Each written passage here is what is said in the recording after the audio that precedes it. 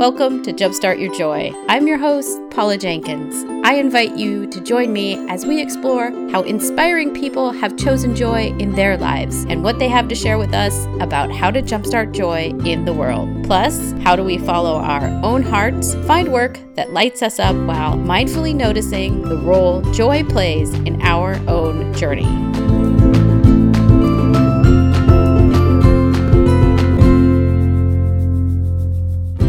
Hello and welcome to episode 112. This is Paula Jenkins, the host of Jumpstart Your Joy. Hello and welcome to episode 112. This is Paula Jenkins, the host of Jumpstart Your Joy.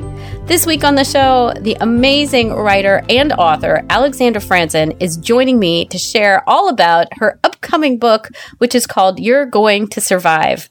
This book is all about the hard things that come with our work in whatever kind of job you are at. She got super curious about the question of what is the worst moment of your career and what happened. And she found out that when people answered this question, the answer was very often a story of great self-empowerment.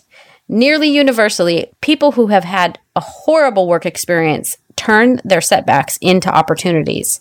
So we're going to chat about terrible bosses, weird coworkers, and how to find your joy even when you feel like you've hit rock bottom in your career. I'm super excited about this interview. A few notes before we get to the interview this week. Thank you so much for tuning in. I am so glad that you are here. Jumpstart Your Joy is a podcast that looks at how people are choosing joy in their lives. Oftentimes, it is the hardest choice that anybody will ever make to get up and decide to follow joy in a given day. And so if you're new to the show, there is a ton of information over at the website, which is jumpstartyourjoy.com. There's all 111 past episodes ready for a listen. And there is a free e-course that you can enroll in to help you find more joy in your day-to-day life. And you can find all of that at jumpstartyourjoy.com. So let's move on to the show. I love this interview because of the tenacity that Alex describes in many of the people that she interviewed for her book, You're Going to Survive. The issue of having a bad work experience is unfortunately so relatable, and it's amazing to have someone share the stories of hope and, frankly, joy that come from having been in those really awful situations. I know that I personally have been at a couple of jobs that were just heart-wrenchingly bad, and have had some bosses that were regrettable, if not somewhat tyrannical. And so it was really a joy to get to speak to Alex about this thing that is so universal and also just can cause so much anxiety and angst in our lives. The main takeaway from this episode is the theme of this day is not over yet. Alex very graciously shares about how she had heard this phrase in her own head on one particularly down day and how it motivated her to turn the day around. I love this because it is so close to the quote that motivated me and motivates me every day, which is joy is a choice and we must keep choosing it. So let's get on to the interview with Alexandra. Welcome to the podcast today. I am so excited to be speaking with Alexandra Franzen, who is just releasing her new book, You're Going to Survive. Welcome to the podcast, Alex.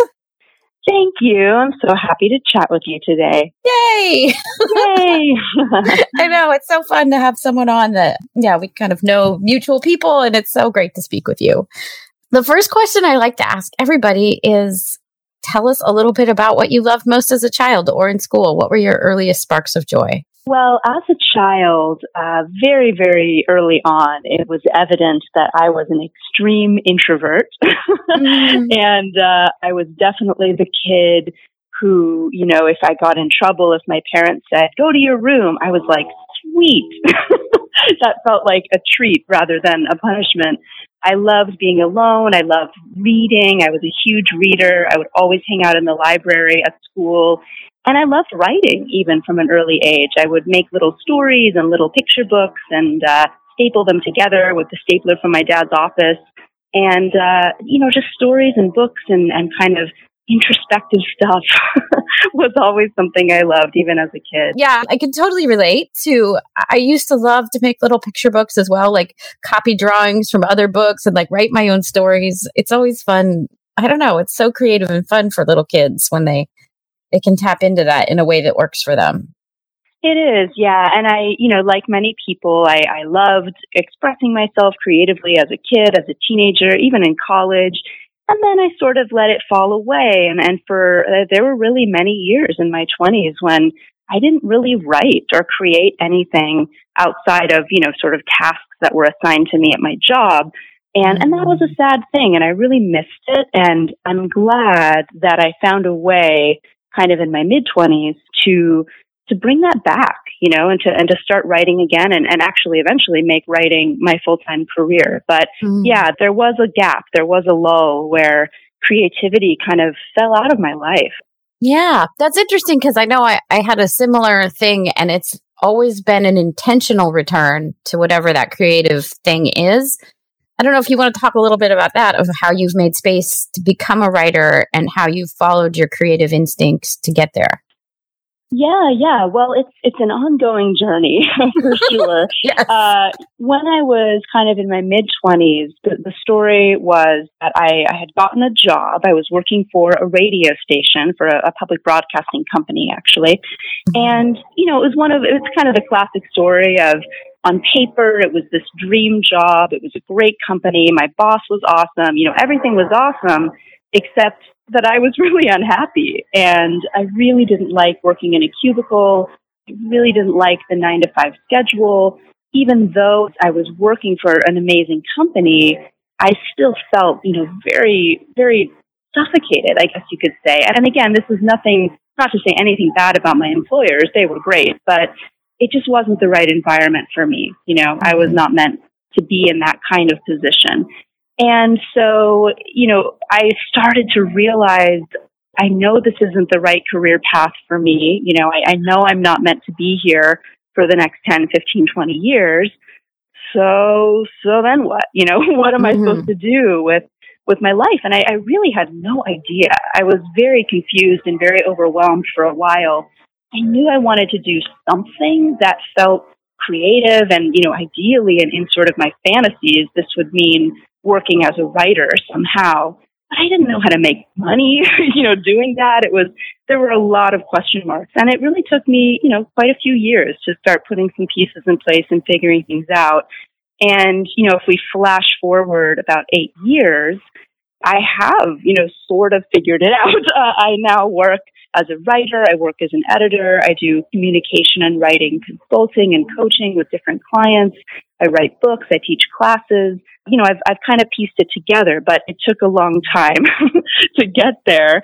And even today, there are some new challenges. For example, I'm very happy and very blessed that now I actually have a lot of clients, sometimes more clients than I can even handle, which is wonderful. But now the new challenge is, okay, how do I make time, amidst this business that I've created for my own personal art projects? Because I don't want those to get lost in the shuffle. So yeah, it's like with each new chapter of my career, there's sort of a new challenge, and it always seems to revolve around the same thing, which is how do we, make money, pay our bills, pay our taxes, do the responsible adult stuff, and also still create a healthy amount of space for just the art projects that we want to put into the world.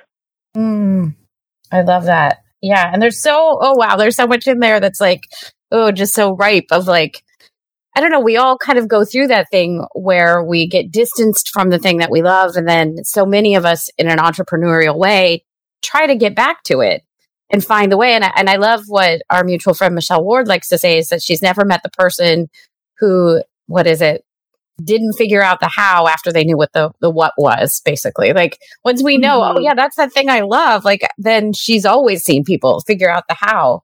And I just want to highlight, it's 8 years later and you feel like you've got it figured out, but it's still not easy because it's so, people get discouraged quickly, I think.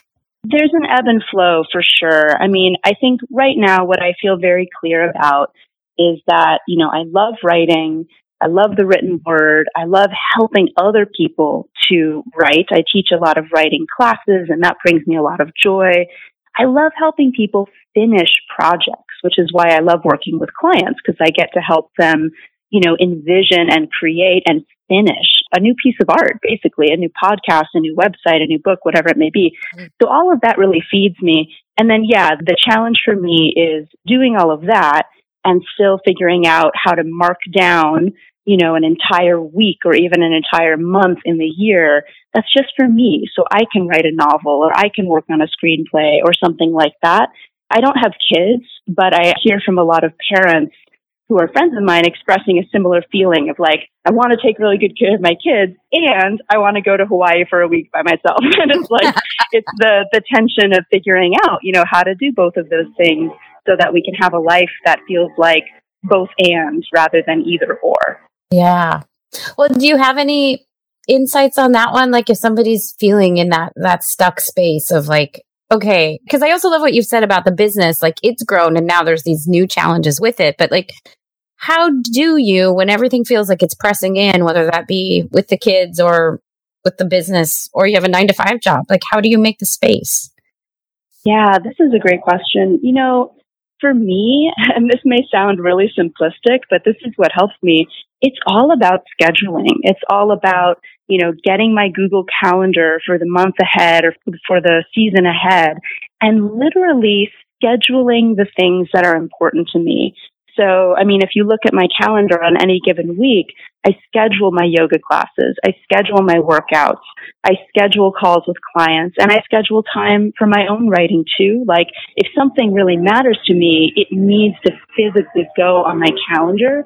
Just having it sort of in my head as a concept is not enough. It's not going to happen. So I'm a really, really big supporter of just going old school and busting out your day planner or your calendar or wherever you keep track of your life and actually scheduling the things that are really important to you, both business related and art related and personal, whatever it is, get it down on there, because I think that begins to make it real, because you're literally creating space in your life for what it is that you want. Yes. Oh, yeah, that is good. And it does seem simple, but I think it's so easy to get caught in the day-to-day and just be in that space. I know I've even been there the last week myself where it's like, I don't have any time. How am I making this all work? So yeah, totally. The nudge to go back to simple, like it is that easy. Yeah, but back to basics. We sometimes, I think, overcomplicate these things a lot. And maybe it can be just as simple as putting things on your calendar. And then, I think the challenge is emotionally treating those things on your calendar with equal importance, right? So, for example, I have a friend who every Friday, she marks down on her calendar, she calls it Art Day.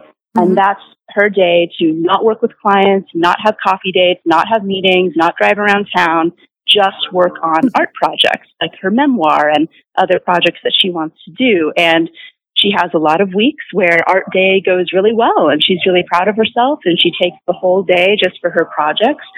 And then she has other weeks where it doesn't go so well. And, a client will call at the last moment with sort of an urgent need and she'll go, I can okay, I'll squeeze it into Art Day. And then, Art Day sort of falls apart. So we have to be firm with ourselves. And this is really hard to do. I struggle with it too, for sure. But, when we've made a commitment to someone else, we try to keep it. And when we've made a commitment to ourselves, we have to keep that too. Because it's easy to let it go and put everyone else first, for sure. For sure, yeah. And I think there's so many reasons for that. I know that it's fun to work with clients and it's fun to get sort of the instant gratification of like, yay, the project's completed. I get my invoice paid. Hooray. It's a sort of it's not a simple experience, but there's a sense of instant gratification. Whereas when you're working on maybe a bigger art project or a personal project, you don't always necessarily get that instant sense of, yay, it's done, I'm paid, hooray. It might be longer or it might be more complex or emotional. So we maybe shy away from that a little bit more than with other types of work. Yeah. And I think that's kind of part of the complexity of the creative process, right? That kind of coupled in with that thing that we all tend to distance ourselves from something that seems uncomfortable instead of just maybe staying with it to see what comes, 2 weeks later if we keep at it. Yeah, it's so funny. I think so often in life, it's like we ignore or we push aside the stuff that is the most important. I don't know why we do this as human beings, but it seems like such a common pattern. Yeah, for sure. Would you like to, I mean, we've talked a little bit about what you do, but would you like to share a little bit about what you do and what you've been working on with this new book?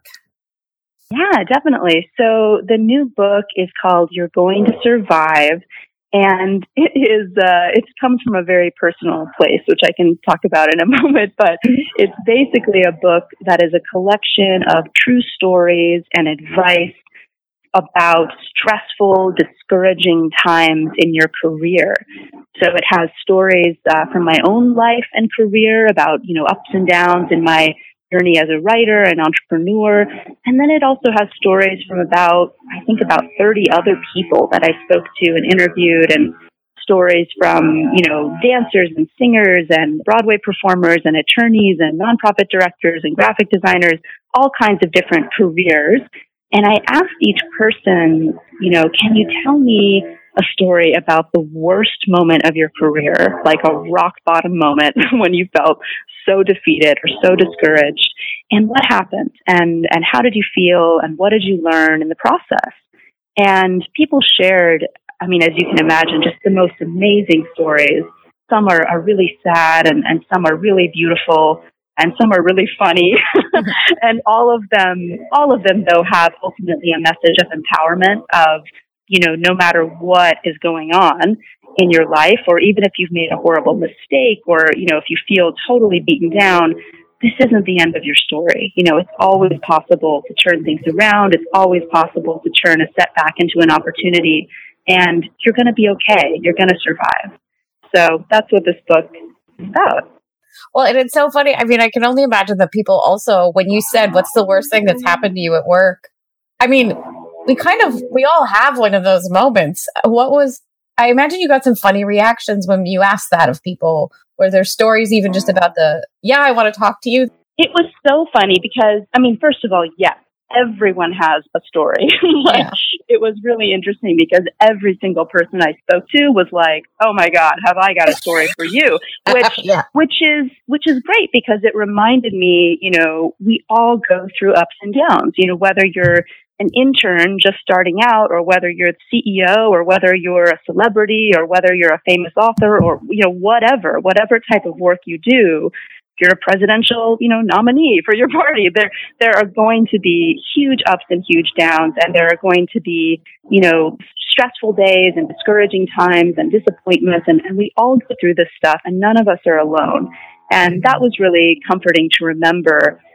Probably one of my favorite stories that was shared with me comes from a friend of mine named Teresa, who is a professional tarot card reader and astrologer, and has done that work for about 30 years. Wow. And she told me this unbelievable story that was so dark, it was actually funny, where she got hired many, many, many years ago to read tarot cards at a house party. And she didn't really know the client, but they had found her somehow, and they called her and set it up. And she showed up at the party and right away realized that her client was a violent drug lord and gangster. And everyone at the party had a gun or a knife, and it was a totally seedy, terrifying situation. And then the mafia, kingpin has her sit down at the table, and the first question he asks her as she's shuffling her tarot deck is, which of my boys can I trust? So now she's literally sitting there shuffling her tarot deck, her knees are shaking, she's sweating bullets, and now she has to, deliver an answer that's going to make her client happy and also hopefully not get, his associates murdered. And it was just one of those, can't even believe this is happening moments. But she held her composure, and she got out of there, and she went home and, cried and freaked out.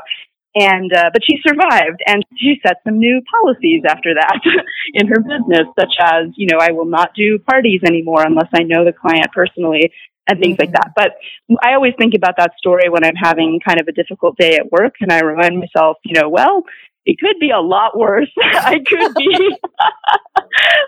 be, in a life or death situation. So it kind of puts things into perspective, Yeah. And it also reminds us that when we're in that moment of feeling like this is the worst thing that I've ever had happen professionally or personally, that kind of the instinct in fear is to isolate ourselves, but that it's not like, that's a story. Like, it's not true that we're alone. I mean, it may be true that no one has had this exact same thing like Teresa's thing that hasn't happened to everyone for sure, but we're not alone. Like, other people have been that scared. And yeah, absolutely. Well, I think when we're going through something tough, not all of us, but many of us, our instinct is to sort of withdraw and, hole up in our apartment and hide and not talk about it. Maybe we're ashamed to talk about it, or we're scared, or, whatever. So we kind of isolate ourselves.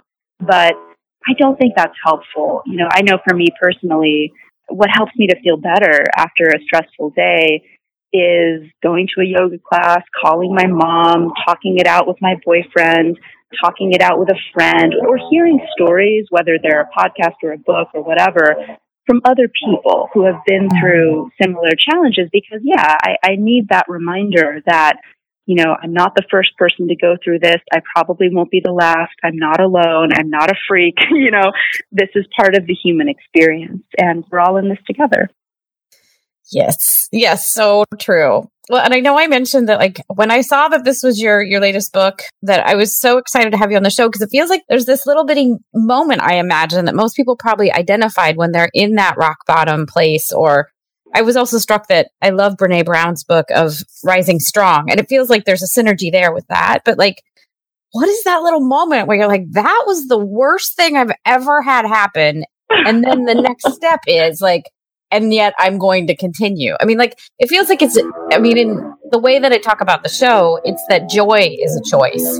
And I don't know if you have some, either stories to share or something that came out of the discussions you had about that moment where you're like, oh crap, and now here's the next thing I get to do, or I have to do. Yeah, it's a great question. I mean, I think this is kind of a central question about being human. There are so many challenges in life, and there are so many opportunities to quit, to quit whatever it is that you're trying to achieve, whether it's training for a 10K race or starting a business or writing a book or whatever. There's so many opportunities to just throw up your hands and say, whatever, I'm over it, too hard, I quit. And yet, there's this beautiful quote that I love. The person is Christian D. Larson. And they say, there's something inside of you that is stronger than any obstacle. And I really believe that that's true. I do think there is something about the human spirit where, as much as we can procrastinate and stall and whine and moan and make excuses, we also all have inside of us that something, that thing that is stronger than any obstacle. And it's there, and we can choose to use it or not. And one of the stories that I put into the book is actually a story about my brother, who I admire so much. He's a wonderful musician and composer, and he has created this amazing career for himself as a full-time musician, which is not easy to do. And when he was a teenager, he and his buddies would play music on the sidewalk, and have an open saxophone case and hope to get a few dollars tossed in as people walked by. And I remember going to see him play on the sidewalk. And I remember, watching him and his buddies play, and really they weren't very good yet. And also most people wouldn't stop and listen. They would sort of ignore them or pass by. They would very rarely get any tips or any recognition at all. And I remember thinking, especially as I got older, like, it would have been so easy for my brother to quit at that point. It would have been so easy and understandable for him to just go, well, this sucks. No one's listening to my music. No one's tipping any dollars. No one's buying our little albums. Screw this and just go do something else with his life. But for some reason, he didn't quit. He just kept going. And now, 25 years later, as a man in his 40s, he has created this incredible career for himself in music. And I think about that a lot. I think about him as a 15-year-old boy and him now as a 40-something-year-old man, and how all throughout our lives. There are all these opportunities to quit. And yet he didn't. He chose not to. And look what became possible because of that simple choice, just not to quit. So, yeah. And I think we all face those choices all the time. And we just have to decide, not quitting, not today. Yeah. Oh, yeah. And it's funny, the funny little things that then seem so big. And then looking back, you're so glad I didn't quit over that one small thing. Exactly, because it wasn't that big of a deal. Or it taught me X, Y, or Z. Or it, introduced me to this person. Or because it does feel like there's so many opportunities to quit. Totally. Yeah. Constant opportunities. But I guess you could reframe that and think to yourself, well, there's also constant opportunities to keep going, to persevere regardless. Yeah. Yeah. Well, and I know that you've mentioned before a little bit about, I imagine what was at the core of this, the creation of this book. And I'll link up to your interview. It was a couple years ago with Jess Lively, which is amazing. And people need to go listen to because it's a good one. But you talk about that moment where you say today is not over yet. Is that like your mantra through this book for yourself as you were writing? Yeah.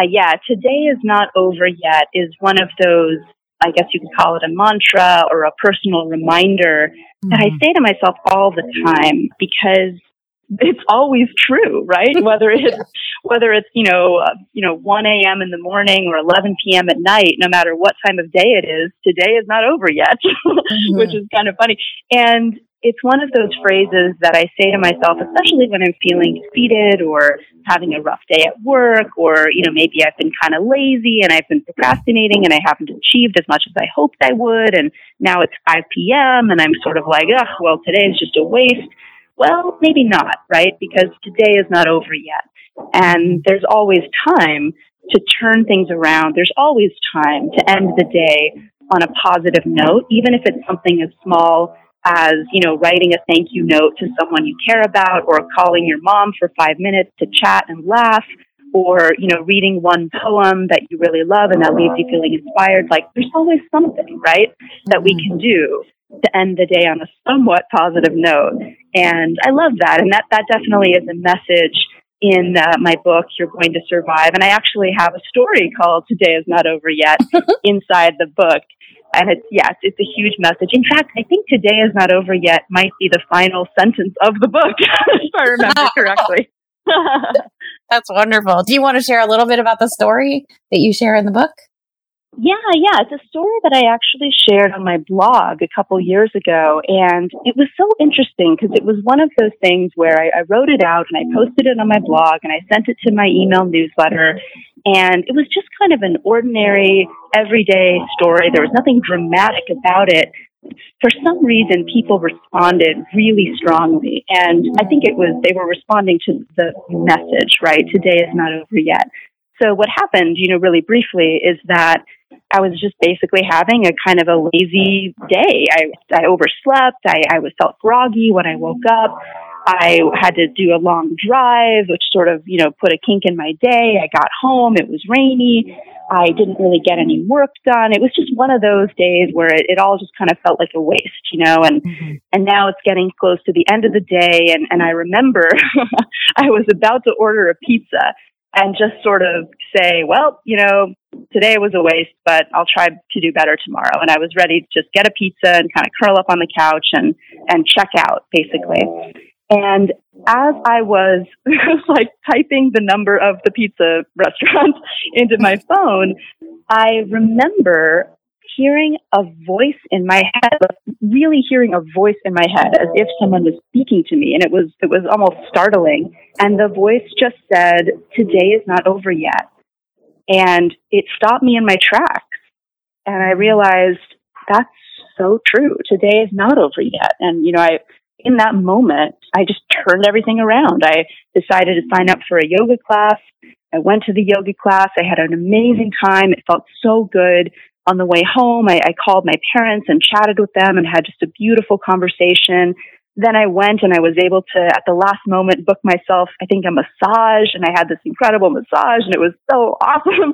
And I felt so inspired. And I walked home, through the drizzling rain, and it was so refreshing. And I got home and I felt inspired to write, and I ended up writing, several essays and articles that night and sharing them. And I remember falling asleep that night and just feeling like, what had started as kind of the most glum, boring, lazy, soggy, unproductive day of my year ended up being one of the most beautiful and meaningful and energizing days of my year. And it all turned around because of this idea, today is not over yet. Because even though it was about 5 p.m., I decided to change the direction that my day was going. And that has been such an important reminder for me so many times in my life that we always have the capacity to do that. We always have that power. And thank you so much for sharing that. I mean, because it is easy to feel like a day has been wasted or whatever, or that I imagine a similar thread here would be that this horrible thing has happened at work. And so now, whatever, now it's awful. But catching ourselves in that moment and saying, wait, no, there's still a choice here of like how I show up and what I do next. That is the differentiator. And it's always hard. I mean, and that's kind of interesting that the quote from which I get a lot of inspiration around the show is that joy is a choice and we must keep choosing it.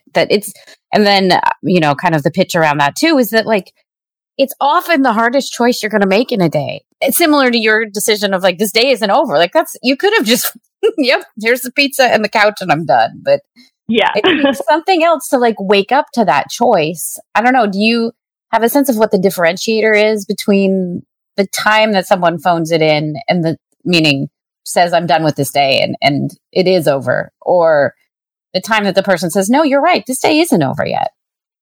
Yeah, what is the differentiator? I mean, I have a client named Andrea Isabel Lucas, who's an amazing woman, and she often talks about shifting from, she's not the only person who talks about this, but she talks about shifting from like a victim mindset to an empowered, hero mindset.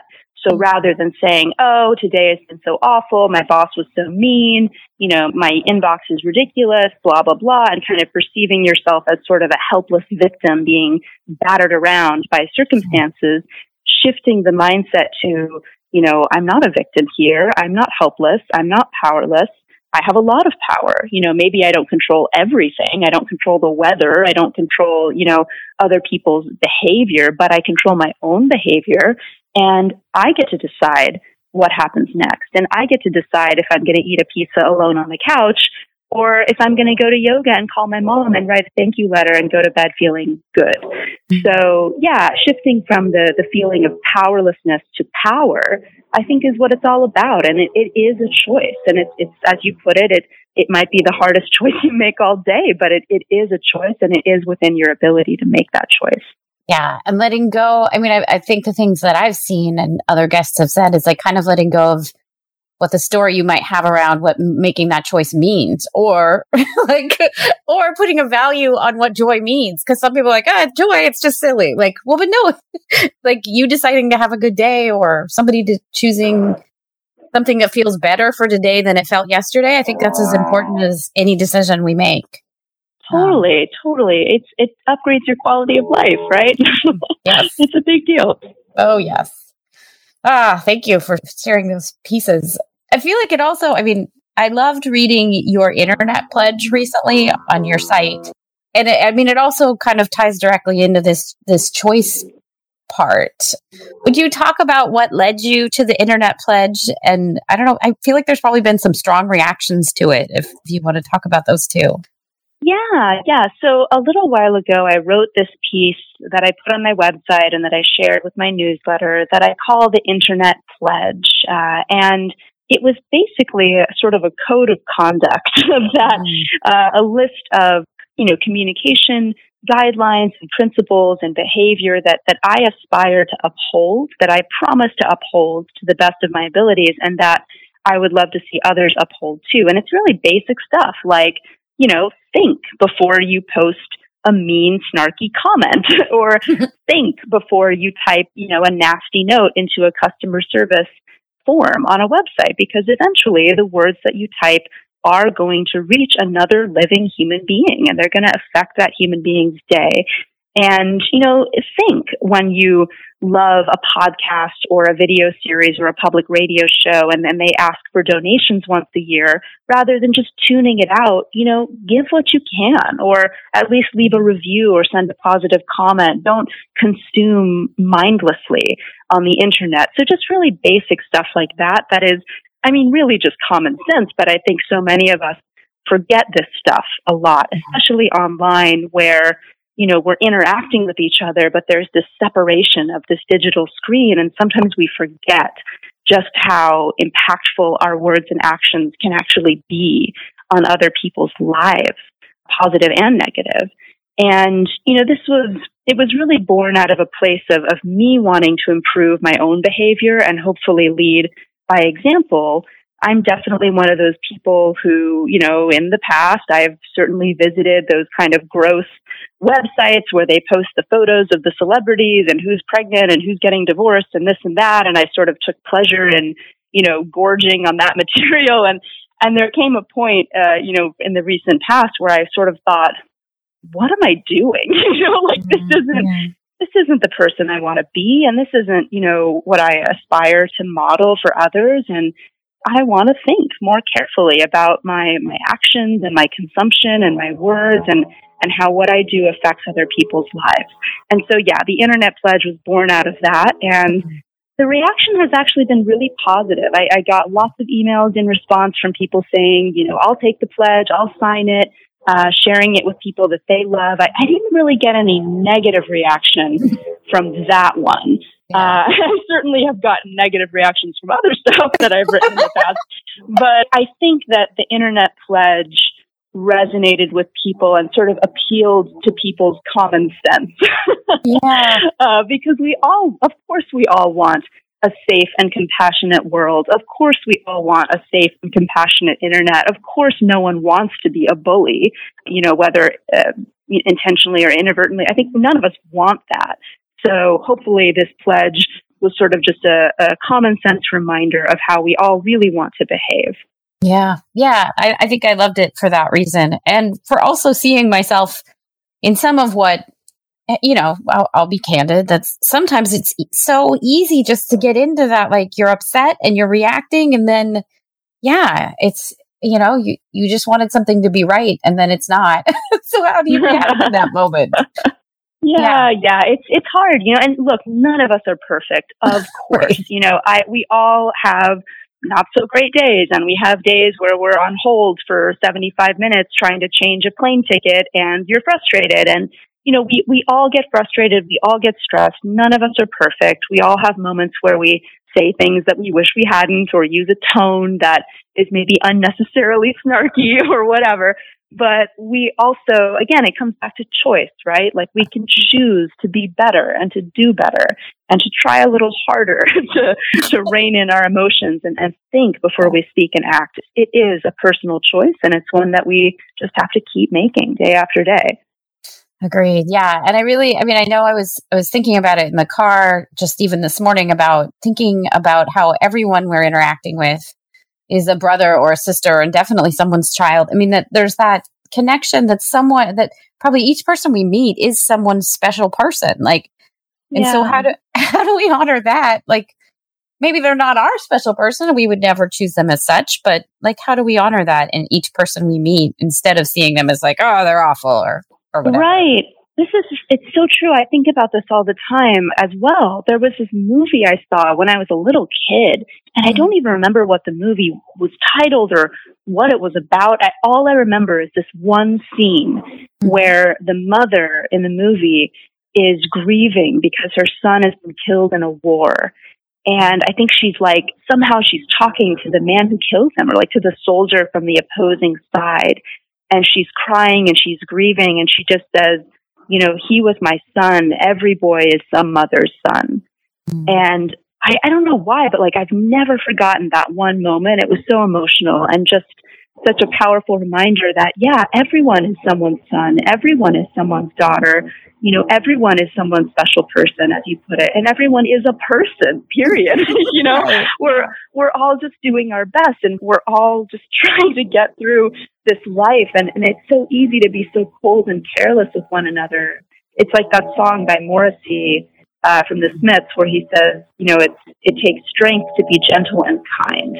And it's so true. It's easy to be careless. It's easy to be snarky. It's easy to just sort of vent your emotions thoughtlessly because it feels good in that moment to vent like that. But it takes strength to be compassionate and gentle and kind. And it's a strength that we all need to develop more of, I think. I just love that you just quoted Morrissey. Yes. Oh, yes. He's a wise one, that guy. Yes. Mm-hmm. Yes. I have so many great memories of eating burritos and just singing along to their stuff. That sounds like a great moment. Oh, it was. Yeah, that's a college moment, where you get that nugget of the burrito and you're like, oh, this is good. Anyway. Totally. Just gone down my own memory lane right there. Let's see. If somebody wants to find out more, I mean, I guess I'll edit this out a little bit, but I don't want to end, but I'll get us to the last couple of questions because I also want to honor your time. Let's see. So if people want to find out more about your book, where is, do you want to tell us a little bit about it and when it's coming out and how they can find out more about it? Yeah, definitely. So the book, again, is called You're Going to Survive. You can find it on Amazon, Barnes & Noble, Books A Million, IndieBound, all the usual websites. You're Going to Survive. Just search for it and it will pop up. And if you're listening to this before December 15th, you can pre-order. And if you're listening to this on or after December 15th, you can regular order. And you'll also find it at hopefully your local bookstore. I know it's not going to be in every bookstore in the world, but maybe at your local bookstore. And if not, your friendly local bookstore person can probably order it for you. So yeah, you can find it all around. And you can also, of course, come to my website, which is alexandrafranzen.com. And I've got, info about this book and also my other books from the past and articles and free resources and podcast links and all kinds of fun stuff to check out. So that's where you go. Thank you. Yes, I especially love your how to say no or how to decline offers little I'm glad you like it. Yeah, that's a good one. Very helpful if you're unsure of how to politely decline something. It's I love that one. I love that one. I love saying no, and for me, it's all about saying no, but then providing an alternative form of support or an alternative form of love. So, for example, no, so sorry, can't meet for coffee this week, but I'd love to see you at my dinner party next month. It's happening on the 14th, blah, blah, blah, blah. Or, no, I actually don't give free advice via email, but, here's an awesome free ebook that I wrote that might help you out, or here's another resource to check out. So you can always say no while still providing something else that might be helpful or inspiring or loving that feels good for you to give. That's my philosophy on saying no, and it has gotten some good reactions. Yes. I love it. Well, yeah, because we probably all feel a little, I don't know, cringy to say no, especially when someone's being flattering and offering or asking for our advice or our input. But yeah, there does get to be a point where it's just not possible to be there for everyone every time. So thank you for putting that out there. Of course. My pleasure. And you also offer classes and retreats and stuff. Your retreat looks like it's just amazing. Yeah, I do writing retreats in Hawaii because Hawaii is the best place to be. Totally. And they're really fun. We're in 2018. I'm doing a couple of them. I'll probably do 4 in total. And they're either 5 days or 7 days. We stay at this amazing property. Everyone gets their own bedroom and bathroom and lots of privacy and space. And we have fitness classes and yoga classes and massages and beach trips and lots of time every day to just write, to work on some kind of creative project. And what's really fun is that everyone's working on something slightly different. So, there might be one person working on a screenplay and one person working on a book and one person who's, putting together season 1 of their podcast. And so it's just a fun, creative vibe. Everyone's kind of at a different point in their creative journey. Everyone's doing their own thing, but we all sort of feed off of each other's excitement and energy. And it's great. Yeah, super fun.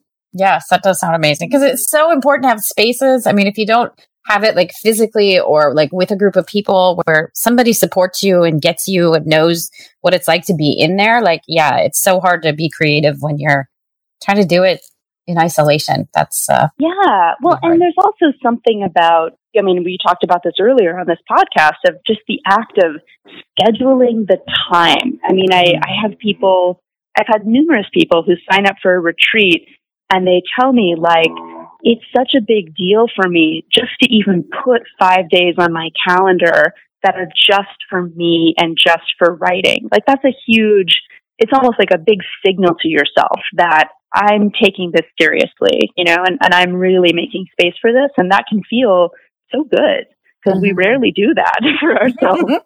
Yes, it is true. We rarely do. Well, this has been so much fun. I'll get us to our last couple questions, unless you have anything else you'd like to add about the book or your work or. No, thanks for all the great questions. Okay. So yeah. My pleasure. Yeah. So where have you seen resistance come up in your life and how have you overcome it? Oh my gosh, where haven't I seen it? Let's see.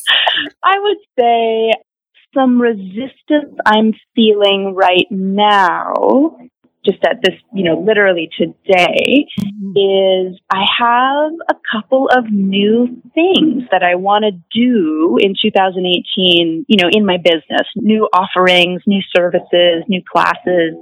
And one issue is that I have too many ideas and I know that I need to cut it down and I need to, you know, do one or two of those things next year and then save the rest for 2019, 2020, et cetera, et cetera. So I'm feeling a little bit like I need a day, you know, to really sit quietly and decide what am I doing next year and what am I not?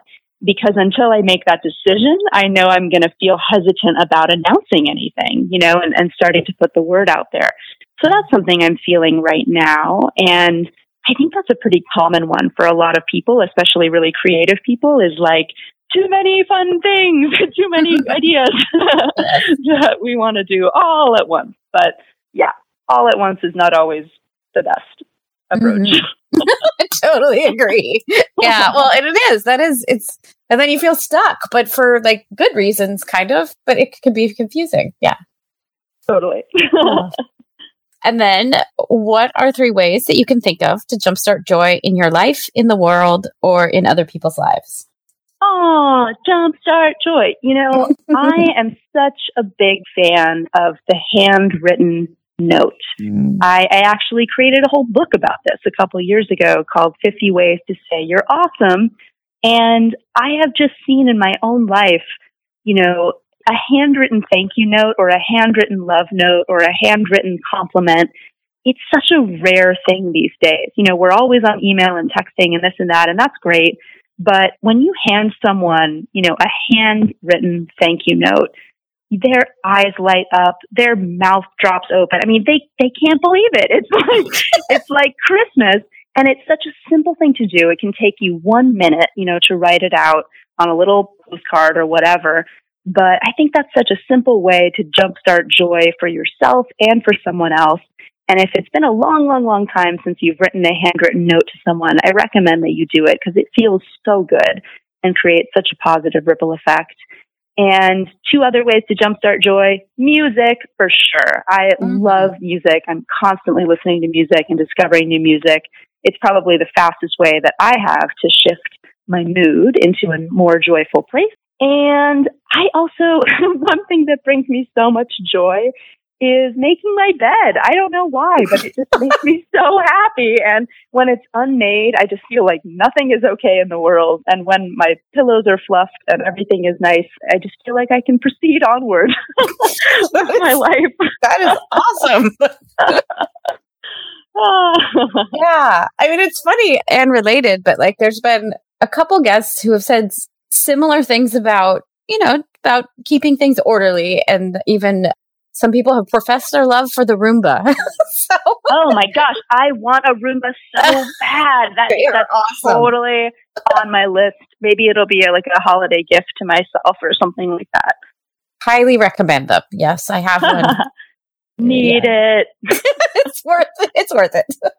Well, thank you so much, Alex, for being on the show. This has been such a treat to get to speak with you.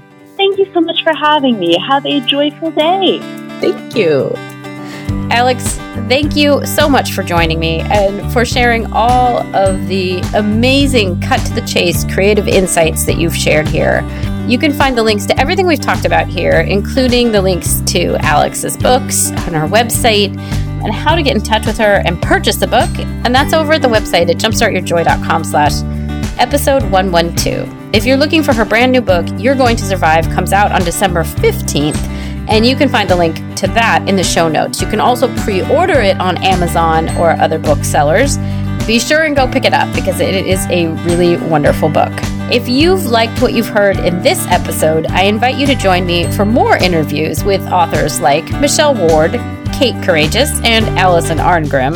Yes, Allison played Nellie Olson on Little House on the Prairie. You can find links to these episodes in the show notes, or you could look for Jumpstart Your Joy on iTunes, TuneIn, Stitcher, and Player FM.